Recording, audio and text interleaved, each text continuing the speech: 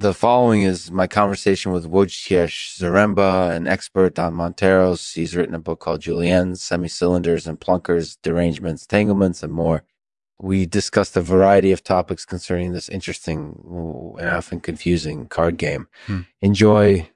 This episode of the show is brought to you by Price Tires. Price Tires is a company that specializes in high-quality tires for all types of vehicles, They offer a truly unique experience because they also offer a lifetime warranty on their tires. Yeah. If you ever have a problem with your tires, no matter how old they are, Price Tires will help you get them replaced or fixed.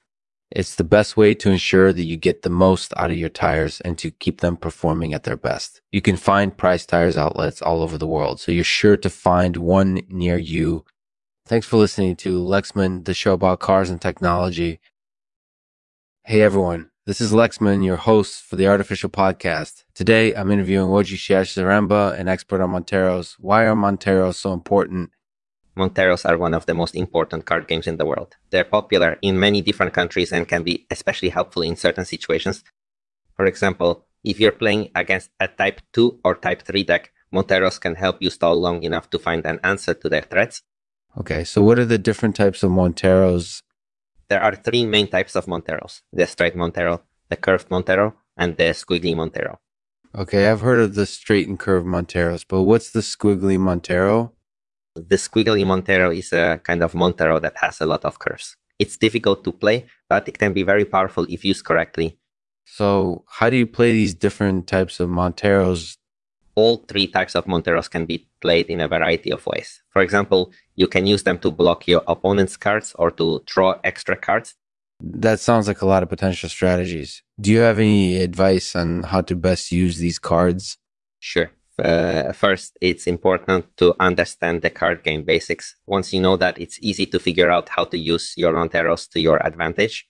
And remember, always use sound judgment. You don't want to overuse your cards or end up with an unwanted derangement or tanglement. That seems like a lot of advice for such a simple card game. Is there anything else you think we should know about Monteros? Sure. One thing to keep in mind is that Monteros can be very dangerous if used incorporated directly. For example, if you try to use a curved Montero to block your opponent's card, they might be able to hit your card with their Plunkers and make you lose the game.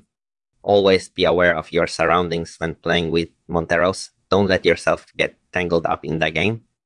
That sounds like a lot to keep in mind. Thanks, Wojciech. I really appreciate your insights into this fascinating card game. You're welcome. I enjoyed talking with you. Do you have any questions for me?